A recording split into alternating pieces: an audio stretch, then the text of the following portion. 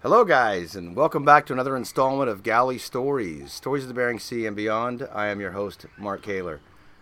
And today we have Stan Hansen, yes, from the Clan Hansens, currently the first mate on the FV Starfish. Starfish, that's correct. Starfish. Stan, how are you today? Great, Mark. How you doing? Doing really well. So you've listened to a couple of these at this point, and Yep, you're ready to roll. ready to So roll. where were you born?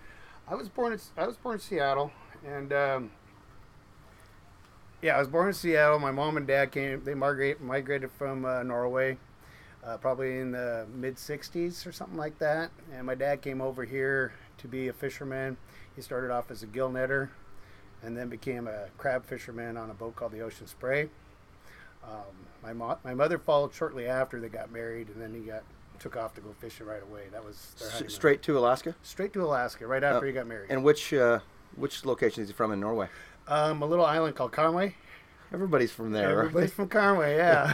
And everybody's like, they make jokes about it, well, if they're all from the island, what does that mean, No, nobody's that way.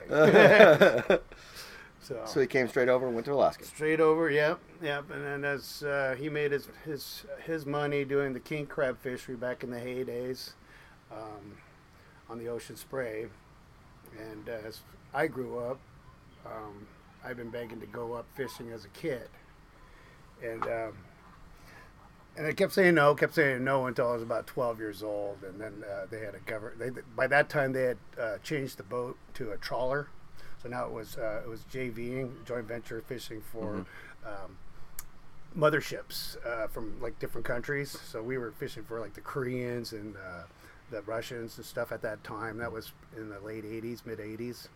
And I got my first in on a government charter, which Trident does a lot of those too, I believe. I don't know if they're still doing them or not, but so I did a government charter, my first, when I was 12 years old. And I'm going fishing. It was the summertime, so Pulling pollock? these little bags. The government had these little nets that you towed, and if you ripped it up, you can't fish that one anymore. You bundled it up and put on a new net, and they'd have you go all over, up by Bristol Bay, Togiak, and then we did, over to Shumagins and stuff like that. So that was my first experience out at sea. What does a 12-year-old do on deck of a boat? Not much. I mean, I was pretty much, the window washer, and they were teaching me at the time. They were teaching me how to, zip on the bags and teaching me how to mend web, and I caught on to mending web really quick. My dad taught me on a piece of paper with drawing a bunch of diamonds, and then you'd race in like a rip in it, and then told me how to start with a 3-bar, and everything's a 2-bar in between, and then end with a 3-bar again.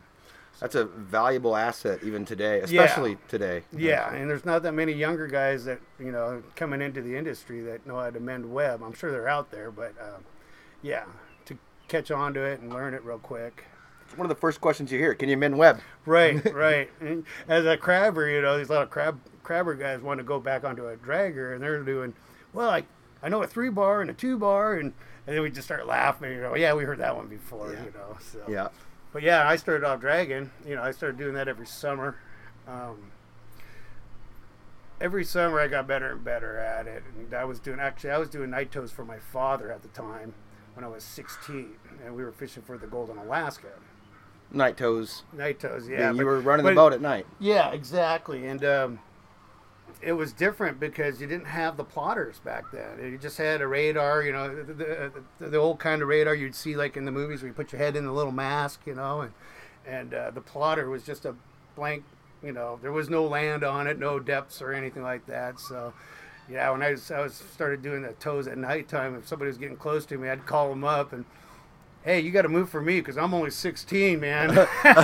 So this thing is pointed in that direction, and we were right, going. Yeah, I'm towing, and you got to move for me. But as I got older, I got better at it and stuff. And I went to the maritime classes and got my license. And but yeah, so I was doing that for probably till I want to say 1991. My parents sold the boat. And which boat was that? That was the Ocean Spray. The Ocean Spray. Okay. Yeah, my dad had a partner. He had actually two partners, Dennis Peterson and Kenneth Peterson, and it was my dad. They were all third owners on that boat. Are they part of the Peterson clan still running around with Mike and? No, I don't think so. Okay. I fished with Mike. I don't. I think they're different Petersons. Gotcha. Yeah, but yeah. So they're long since retired from it, and so they sold the boat. The new owners bought it, and something happened, and now it's sunk, and it's at the bottom of the ocean as a snag mark for the trawlers. Stay away from that part. Okay. So then I had to go find a new job, and that was I was looking for a crab job because my buddy Stainer was telling me, hey, you got to go crab fishing and see what work is really about, you know. I was like, oh, it can't be any worse than what I'm doing now. I'm wrong. I was totally wrong about that. So, yeah, my first job was with Sonova's father on the Silver Wave doing a barra dive. And that was a big eye-opener. I mean, I remember we were about 18 hours into it, you know, on our feet, sorting crab and shitty weather. And I remember asking one of the guys, so when do we get to sleep? And they just all laughed at me. He just laughed at me, and I was like, okay, all right, I'm in hell now. Now, how old were you at this point then? I was about 21, nearing 21. I was 21.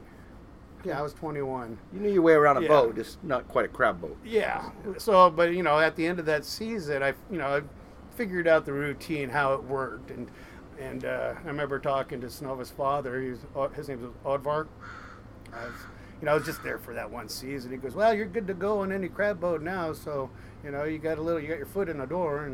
And Sid called me up and he asked me if I wanted to go with him, and I was like, sure. I still wasn't quite the crabber yet, because those guys ran me under the bus hard. I mean, they wanted to see me quit, grind my titties to the deck, and I wasn't going to give up. And I remember me and Edgar, and everything became a race on deck. How fast can you open the door? How fast can you shut it? And they, it took me a while, but I ended up catching up with them, and next thing you know, it was a routine. We all had like a nice flow going on deck, so that was great. So I was there probably, I don't know, I think it was probably four to 5 years with them before I left and went back to Dragon again. So I was going, I went back to Dragon for a while. Then I went to Starlight. I was there for about 5 years, and then I switched again, and I went to the Scandies Rose, and I went back to crab fishing, which worked out really good because Pollock was on a downslope at that time, and so I just happened to be going where the money was. But yeah, by that time I had the crabbing thing was all locked in, and I had it all figured out. And that was before, when you were on the Northwestern, that was before all the cameras and everything else was. Yes, yeah, that was so before the cameras. That was back in the.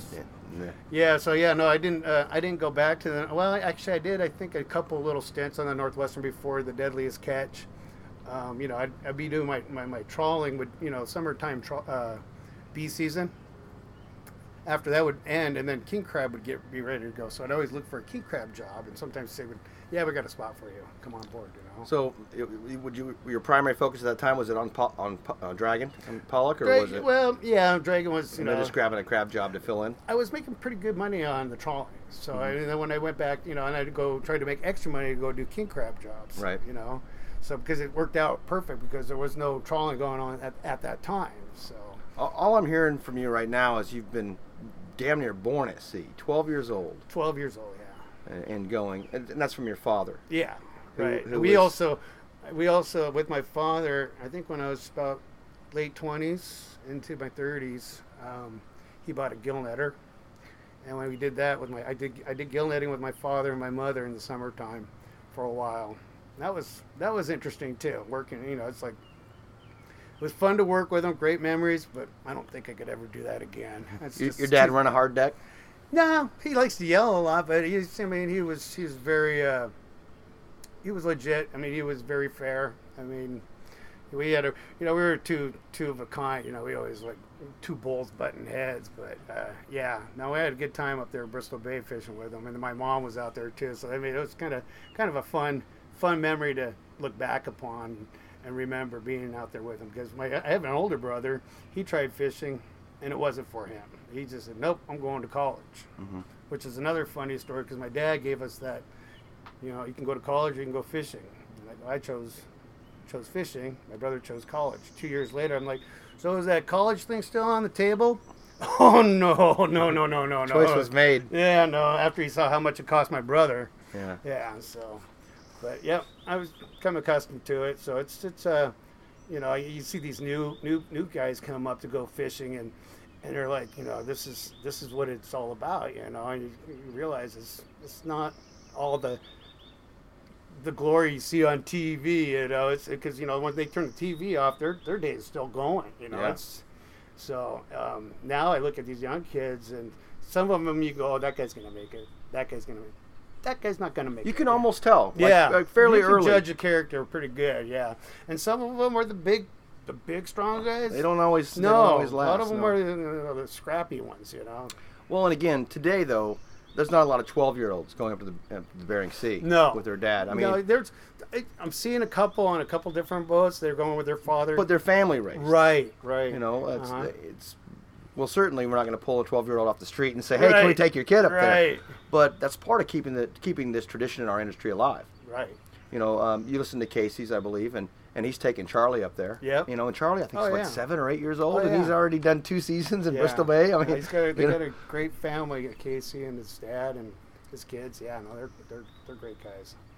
So yeah, no, my brother called me up one time, and he said his son was, I guess he needed to find out what real work was about. So he called me up, and he goes, yeah, can you get him a job? I'm like, no, I'm not going to do that.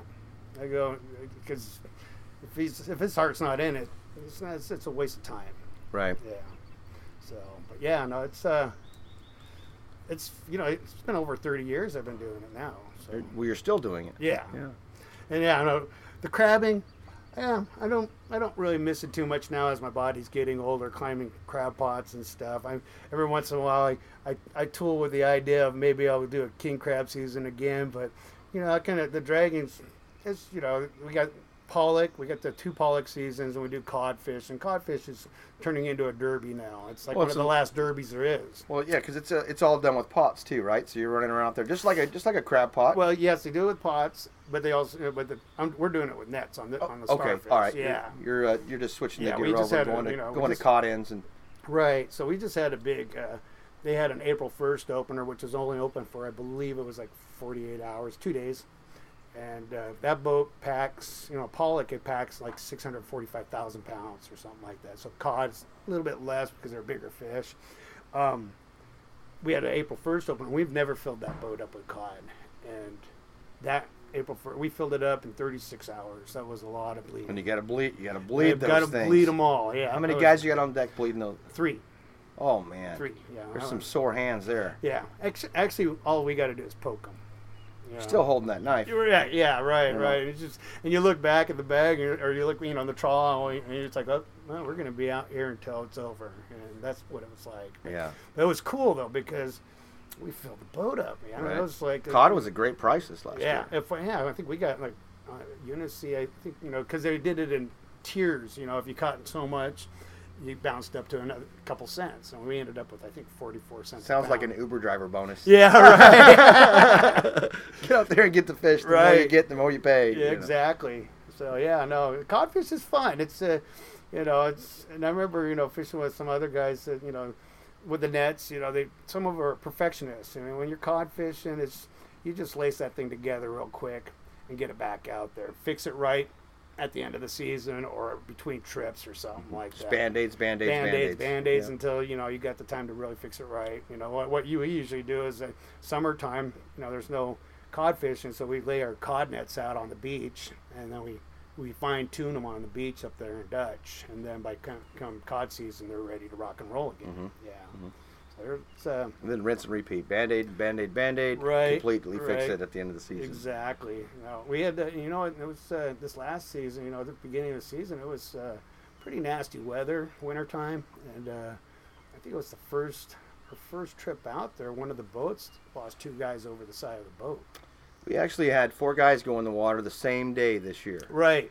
2 I'm not going to from- mention the 2 names of from the one boats, boat. but yeah, 2 from one boat, and And, there was another guy on think it was one of the Trident boats. I'm not sure, but We took an injury, yeah, not overboard. nobody died.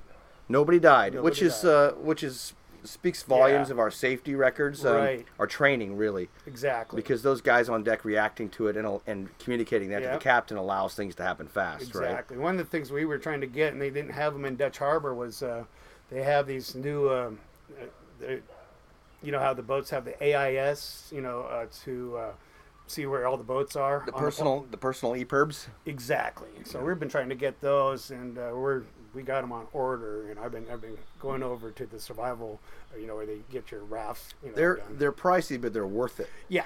You Exactly. know, when I say pricey, we're talking maybe $450. Actually, the ones I was looking at, they were actually 180 or something like that. And Okay. and they connect to the AIS, and So the captain can see where you're at in the exact water. location exactly. Yep. Yeah. Yep. And I don't know if these guys had them, but they got them back, and they were, the way the industry's going now, though, it's going to become a requirement. It's going to become It one of should those be. things where, it absolutely. I mean, should if the be. tool is there to save a life, Uh-huh. we should be utilizing it. Right. Yeah, you can't really put a price tag on that. Well, you can't. No. And not only that, but I don't know if you remember a few years back here in January, we lost Eric Etter on the Seeker. Okay. Yeah. No. And they circled around and saw him, and they almost had him. And Yeah. then when they came back around the second time, his boots were too full of water. I mean, just So he things didn't- happen. Yeah. You Yeah, know? I know. Like on our boat, on the Starfish, we're really adamant about wearing our vests, and we're supposed to wear our hard hats too, But sometimes, and the captain comes, get your hard hat on, Right. But Right. my head's so big, First time you take a knock from falling ice, Yeah. though, or a swinging pot, And that's or, happened to me before. I had or a zipper pops just at the wrong time, and Right. or the No, he had years ago in the Starfish. I was running around the net reel, and we got the picking boom. The old picking boom for crab fishing was covered in I don't know how much ice, but that thing fell and hit me on the back of the head. It knocked me out. I was out for about a minute or two, and the hard hats are. You should have them on. yeah, a lot like the PFDs. Yeah. I mean those. So 30 years up there, 32 years up there. I know there's been many instances when you've been scared, but can you think of the one that just really had you? That There's a few. One of the ones I just remember off the top of my head was we were headed out fishing on the Northwestern, and we had a whole haystack of crab pots on, and the seas were coming from quarter stern, which is kind of it's a real scary ride because your boat will launch up and then it'll want to roll over kind of, and me and Edgar were up on watch. Edgar was in the driver's seat. I was over, just sitting there keeping him company. And one time the boat, she laid over and she was staying there, and we were just going, come back, come back, come back, come back. And a couple of the guys came running up, and slowly she started coming back again. But I always hated that ride with those crab pots. well, they're holding you over. Yeah, and- exactly. And it's just that would be the worst for me. That would be the ultimate fear is capsizing. We've had a couple guys explain their capsizing events, and it came just that way. Yeah. When they listed so much, and then unfortunately for them, they always say there's never one thing. Yeah. But the second thing was another wave hitting them, Right. just at the right angle, the right time. The boat's not coming back, Right. and that second one just. Oh, and it's scary, and it's like and I remember it's like, what's the proper thing to do? Pull it out of gear, It's and a lot of times, if you pull it out of gear, it should come right back up. And other people will beg to differ. They'll say something else like turn, but yeah, it's a scary moment. It's happened a few times, and that's I like schooners for that reason. Like Scandy's Rose and the Billiken, man, those were they're like tanks out there on the water. I mean, to me they're great sea boats. They still are tanks. Yeah. They're still out there running around. Yeah, no, they're a great boat, hands down. Scandy's Rose, I loved working on there with Leif Norbo. I think he changed his last name, I think, but and that the Billiken was great. I worked on there with Jim Hilt and Jeff Weeks and Casey and Harold. God bless Big Harold. Big Harold. Big Harold. Oh yeah, God, yeah. I miss that guy, man. Yeah, Harold was fun to work with. He had a system, Jim was go, go, go. I mean, he was, you get out on deck and you're going, going, going.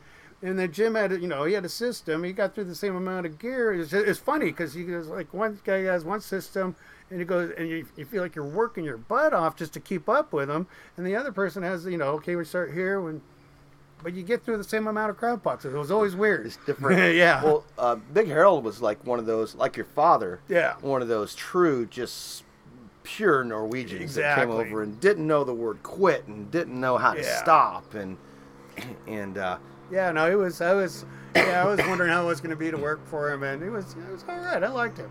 yeah. And Jim was great too. I liked working with Jim.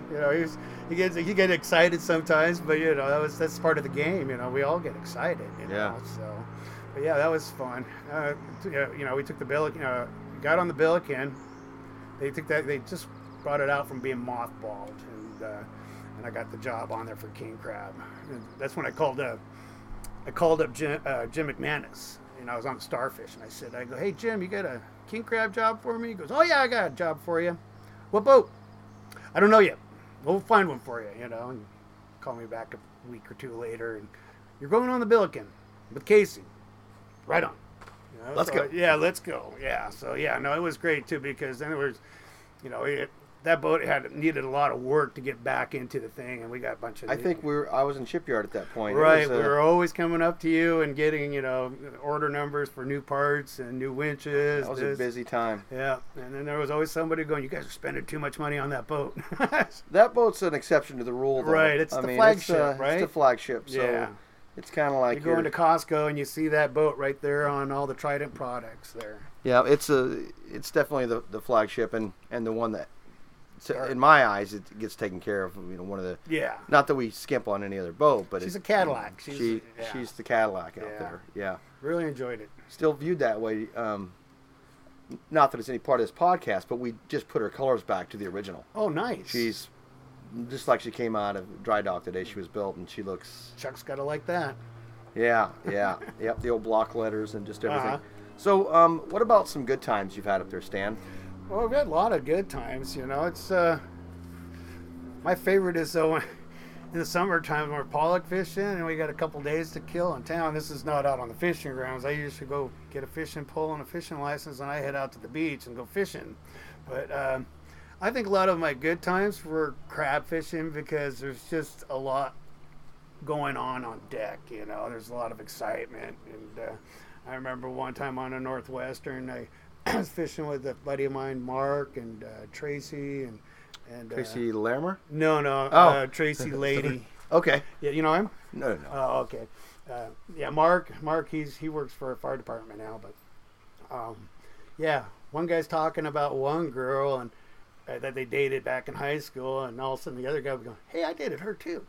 And then oh shit, I did too. It was like everybody would start joking about it, because it's like, oh, it's a small world, But yeah, no, it's I think I enjoy most of the time fishing, just the camaraderie of the guys and stuff. But there's been funny incidents. I remember one time I was on a Northwestern with Brad Parker. I don't know if you know him.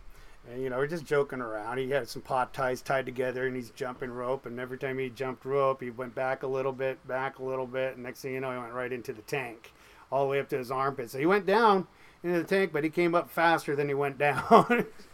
But yeah, no, it's a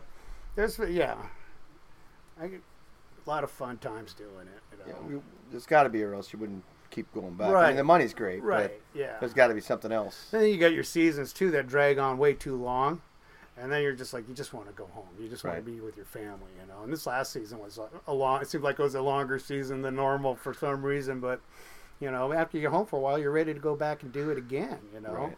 So you start settling in, you get that itch. Yep, exactly. And the money, it's like, okay, it's time to go make some more money, Right. Because I came home this time, I had to have a fence built. We're remodeling a bathroom, It's like all of a sudden, cha-ching, cha-ching, you're spending money again, Yeah. So, Yeah.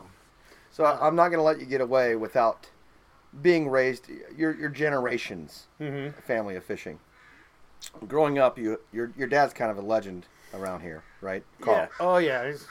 So I need to hear. We need to hear one of those stories you grew up with about your dad. About my dad. Oh man, there's a bunch, but I don't want to. I remember he's superstitious, and A lot of fishermen are. yeah, and there's a lot of things you can say and do and don't do that cross the line on superstition. And one of them to my dad, I don't know why it is, but you're not supposed to say horse on a boat. Yeah, that's what I thought too. And the funny part was on that boat in the galley there is a painting with a horse and carriage, So we were in the middle of towing a net, he was hauling back, and I'm like, so I asked him, I go, well, why do you got a picture of a horse in the galley? And then he got all bent out of shape and started, yelling at me for saying that on the boat, and forgot about what he was doing and sucked the doors right up into the block. And he's like, God damn it, now look what you made me do. This is all because you said that. Let's talk about superstitions for a minute. Bananas. Yes. No bananas on a boat. But you know what? I have bananas on the boat. But a lot of boats don't. Yeah, I mean, right. Literally, you see a guy come in from break. He's been working in the shipyard, and he brings a banana on the boat. Yeah. And the captain's eyes immediately light up and go, "Get that off my boat." Exactly. Suitcases too is a no-no. So what's the saying behind that one? You're not packing for a trip. Right. You're going to work. Yeah, exactly. I read that a priest on a boat represents death because they do funerals and stuff. Mm-hmm. Another funny one I heard was if you're walking down the dock and you come across somebody with red hair, avoid them at all cost. But if you know the person, you have to talk to him first before he talks to you. It's just these weird things. If you pick up have you ever read the Ocean Almanac book? It's a big book. They sell it I think at some of these sea stores down in Ballard and stuff, and they have all these great stories, sea stories on it. It's a pretty big book, and they have a whole list of all the superstitions, the do's and the don'ts. Don't wave goodbye. Don't leave on a Friday. Yeah, don't look back. Don't leave on a Friday is a big one. Right. Still, right. I mean, we'll be in shipyard and we're pushed to get out on a certain day, but that day falls on a I Friday, and they're believe, like, I believe in that one. They're like, wait a minute, we're leaving at 12:01. Right. Exactly. Because Saturday at it's just 12:01. for some weird reason, shit goes bad if you The do. the last boat that we had leave, that I recall, that we had leave on a Friday. Mm-hmm. The first mate's mother had a heart attack before they got to Ketchikan. Yeah. And not to feed into the superstition, but there's stories that create it, right? Well, I read I read in England they were making one of their vessels I don't think it was one of their battleships or something or a cruise ship line. I can't remember what it was, but it was. I read about it in the Ocean Almanac. They laid the keel on a Friday. They built the boat. Everything was done on Fridays. They launched it on a Friday. They christened it on a Friday. The boat left town. Never heard from again. So there's something to be said about it. Fridays. Hey, you know what? It can't hurt. Stay in town until 12:01. Mm-hmm. So you've seen our industry change a lot in the last 32 years. It's gotten way better, safety-wise, technology. I mean, I remember before you couldn't, now you can make a phone call from the boat because you got the satellite, internet, and phone. Before it was you had to call on a single sideband. You had to call KMI, Oakland, California, get connected with an operator so you can make a phone call, and then that costed an arm and a leg just to make a phone call, and then it's you take turns talking because you're speaking into a mic, so like a walkie-talkie. Yeah, so your other half has to realize. Yeah, your other half does. They're talking on the phone. They don't. We take turns talking. Because you can't talk on top of each other, right? Yeah. So that was a big change. Having internet out there, that's a big one too. Well, even to say you have internet though, there's folks that are listening going, oh, well, they have high-speed internet. They don't have high-speed internet. No, it's more like dial-up if you get it. It's still like a 5-minute Facebook page load. This is an ongoing battle with my wife and I. It's like I'll get a hold of her like on the phone, and then the call drops after about 3 seconds. Call again, maybe you get 10 seconds. Internet too. It's like you're hanging up on me. Yeah, the internet's kind of pointless. Unless you're really trying to do something that you need done. What does work up there seems to work really good is the WhatsApp. Oh yeah. The WhatsApp works pretty good. So everybody has too good for me. Yeah, get a lot of those. It's nice too because before there's everybody's trying to be secret out there fishing. You don't want any boat coming in on you. Hey, I found a honey hole of fish here. I just want to tell my buddy. You just send them a text on the WhatsApp. Before, it's, you had to have a secret radio channel, Or a chart that you created yourselves. Yeah, it's the whole. Yeah, you had to the have dolphins are running by the sea. Yeah. I'm on my way. Go get that one sorted out. Yeah. No, this is a little bit off the subject. I was going to tell you a story about we got a whale caught in our crab line. Let's hear it. Yeah. So this was interesting because I'd never seen this happen before, and I've talked to other people about it, and very seldom it happens. But we were coming up on we were cod fishing with pots on the Billiken, and all of a sudden we coming up on one of our pots, and the captain was like, "Is that a whale caught in our line?" And yeah, it's a whale. So we got a whale that's caught in our crab line, and our trailer line's hanging off of it. Has to be a dead one. No, it's alive. It was alive. It was just wrapped in the line, and it was caught on its dorsal fin. And I got, I was at the hook. I threw for the bag, and I got the trailer bag pinned over the rail, and I was waiting for it to slack off so I can get it up into the block. But right at that moment, that whale kicked, and I flew from one side of the boat to the other side. I was like, "Ooh, Jesus, that thing's strong." Yeah.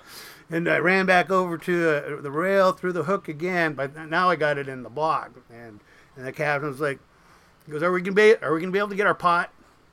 "Nope." He goes, "Fine, cut the line, save the damn whale, lose the pot." Yeah. But yeah, I got, so we got to the diver, cut the line. I don't think I've ever heard of anybody catching. Oh, it was crazy, and that whale was. I mean, it was. You could hear it. When we were trying to get it up to the the line, the diver bag up to the block, that it was wheezing through. It was been struggling there for a while, and once it got free, man, that thing jumped around for a while. It was happy. You could tell he was happy. I don't know what kind of whale it was, but it was. It was. I've heard of guys pulling up parts. Dead whales? Of whales, yeah. That's pretty nasty. Yeah, and they describe the smell. Yeah. And oh, Lord. I remember being on a boat, and we found a dead walrus floating one time. And this was years ago, so I don't know what the rules and regs are on that, but they had a couple nice tusks on it. It's dead already, so we pulled it up on board and took the tusks. But that was years ago. But a few hours later, we found... He means many, many years ago. Many years ago, yeah. And then about a few hours later, we found another one. So we got one with one tusk and one with two tusks. Maybe they were fighting. No, I think they got caught under the ice floes. Oh. Back, what's funny is back then it seemed like the winters were colder. They lasted longer. Except for there was one on the Billiken where the ice floes came down almost to Unimac Pass. It was the first time we got to fly home and stay home for a month during February. And I had never been home since February. God, since I was, out of high school, But, they get caught. The walrus, they get caught under an ice floe. They can't find their way out, and they end up dying. Yeah, they drown. Same with some whales, too, Oh, yeah. Yeah, I've seen a couple dead whales floating this summer. Or no, this last winter. I came across one. It looked like a minke. And then a few hours later, we saw another one floating further up the line, and I was like, hey. And then somebody's like, "Oh, maybe I got caught in an ice floe." And I'm like, well, God, how far did the ice floes come down? Because I don't think they came down that far this winter. But winter before, though, they did. Yeah. No, it's crazy. Yeah, you see some of these, it's like, but summer times, when you come in pulling into Dutch, you see the whales are jumping everywhere. There's pods and pods of them. Well, you've got one of the best offices you can have on the planet out there. You got the best scenery. Yeah. In Alaska, I mean, I started going in 92, and even to today, I've never seen such pure sunsets. Right. And sunrises. Yeah. There's just colors that you just can't. Yeah, you can't describe. Your picture doesn't even do it justice. Well, it's kind of weird because I'll take a picture with my iPhone standing on the back of the gale, and the picture looks so good, but it's not exactly what I'm seeing. Exactly. But it seems like it's like an unfiltered view for your eyes. It's just. We had. I remember one time I was on watch on the Billiken, and we were coming from Sandpoint going up towards Cordova, and we're just coming into the.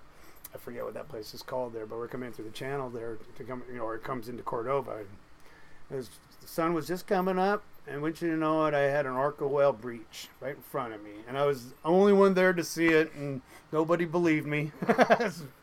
We were coming back on the Lafayette, one time. It was a boat for Northwest Seafoods. This is Uh-huh. back in the 90s.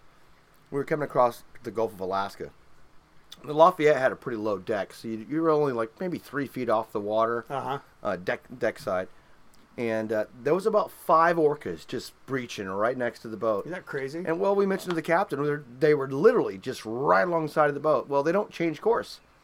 So if you get up on them, they're going to keep going the exact way they're going. And we must have been next to them for 30 minutes, which was an incredible.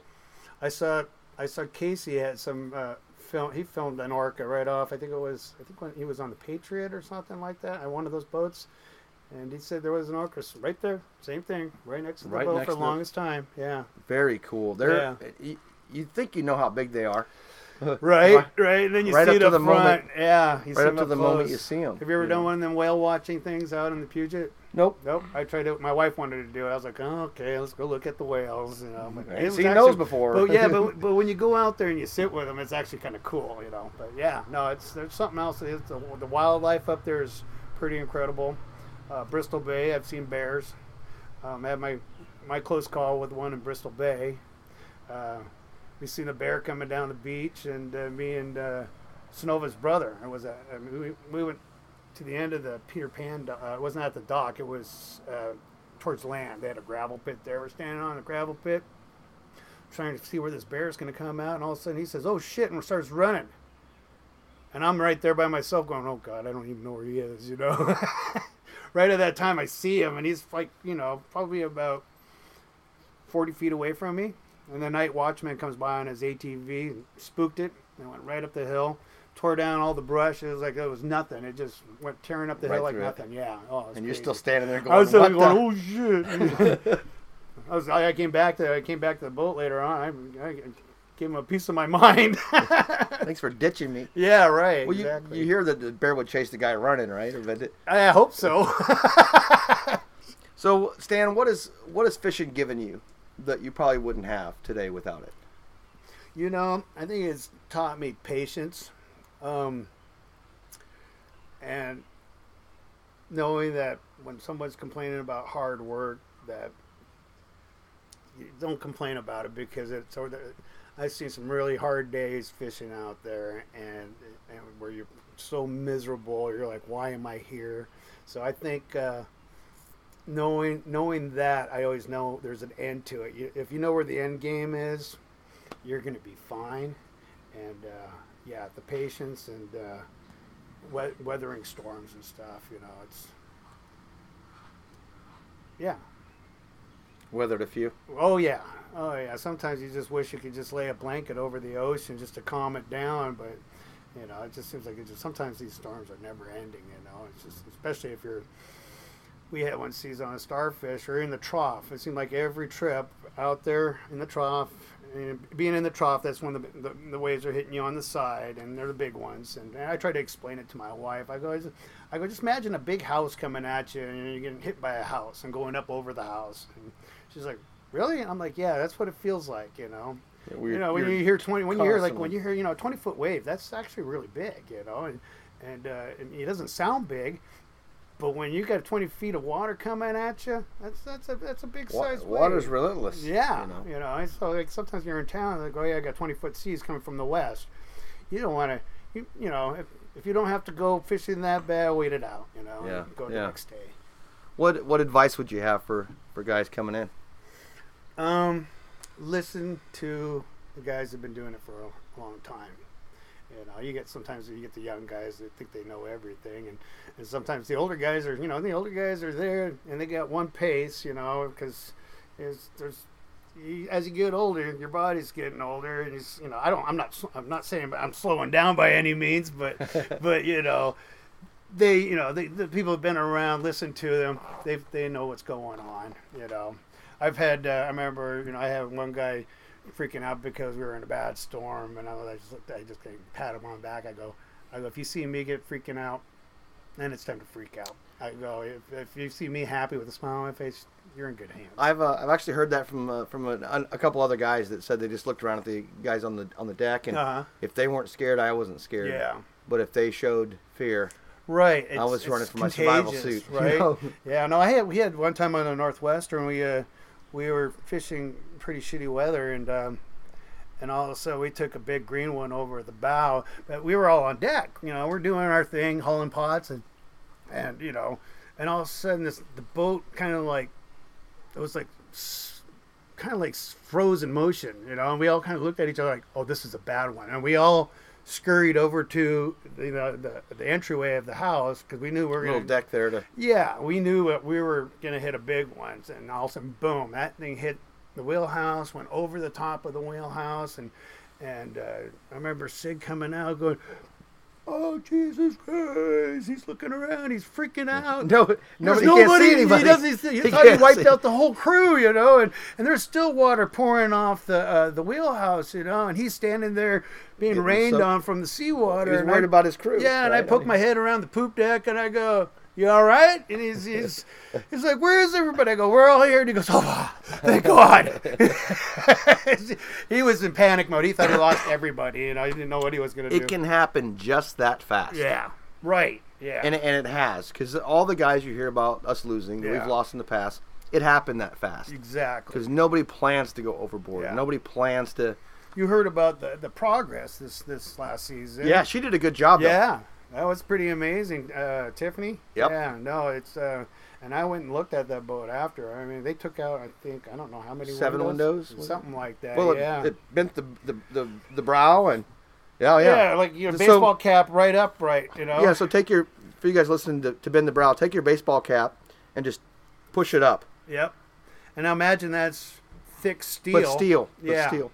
But she did a good job. Yeah, they came out. I think. They got back to town. They got everybody was okay, but yeah, man, they looked like they went through hell. They must have got some rogue wave hit them just right or something. Yeah. But I still haven't got the story from Tiff. I'd like to hear about it someday. Well, I want to get her on here someday. Yeah. Have her tell the story. But, yeah. Well, we're about out of time here, Stan.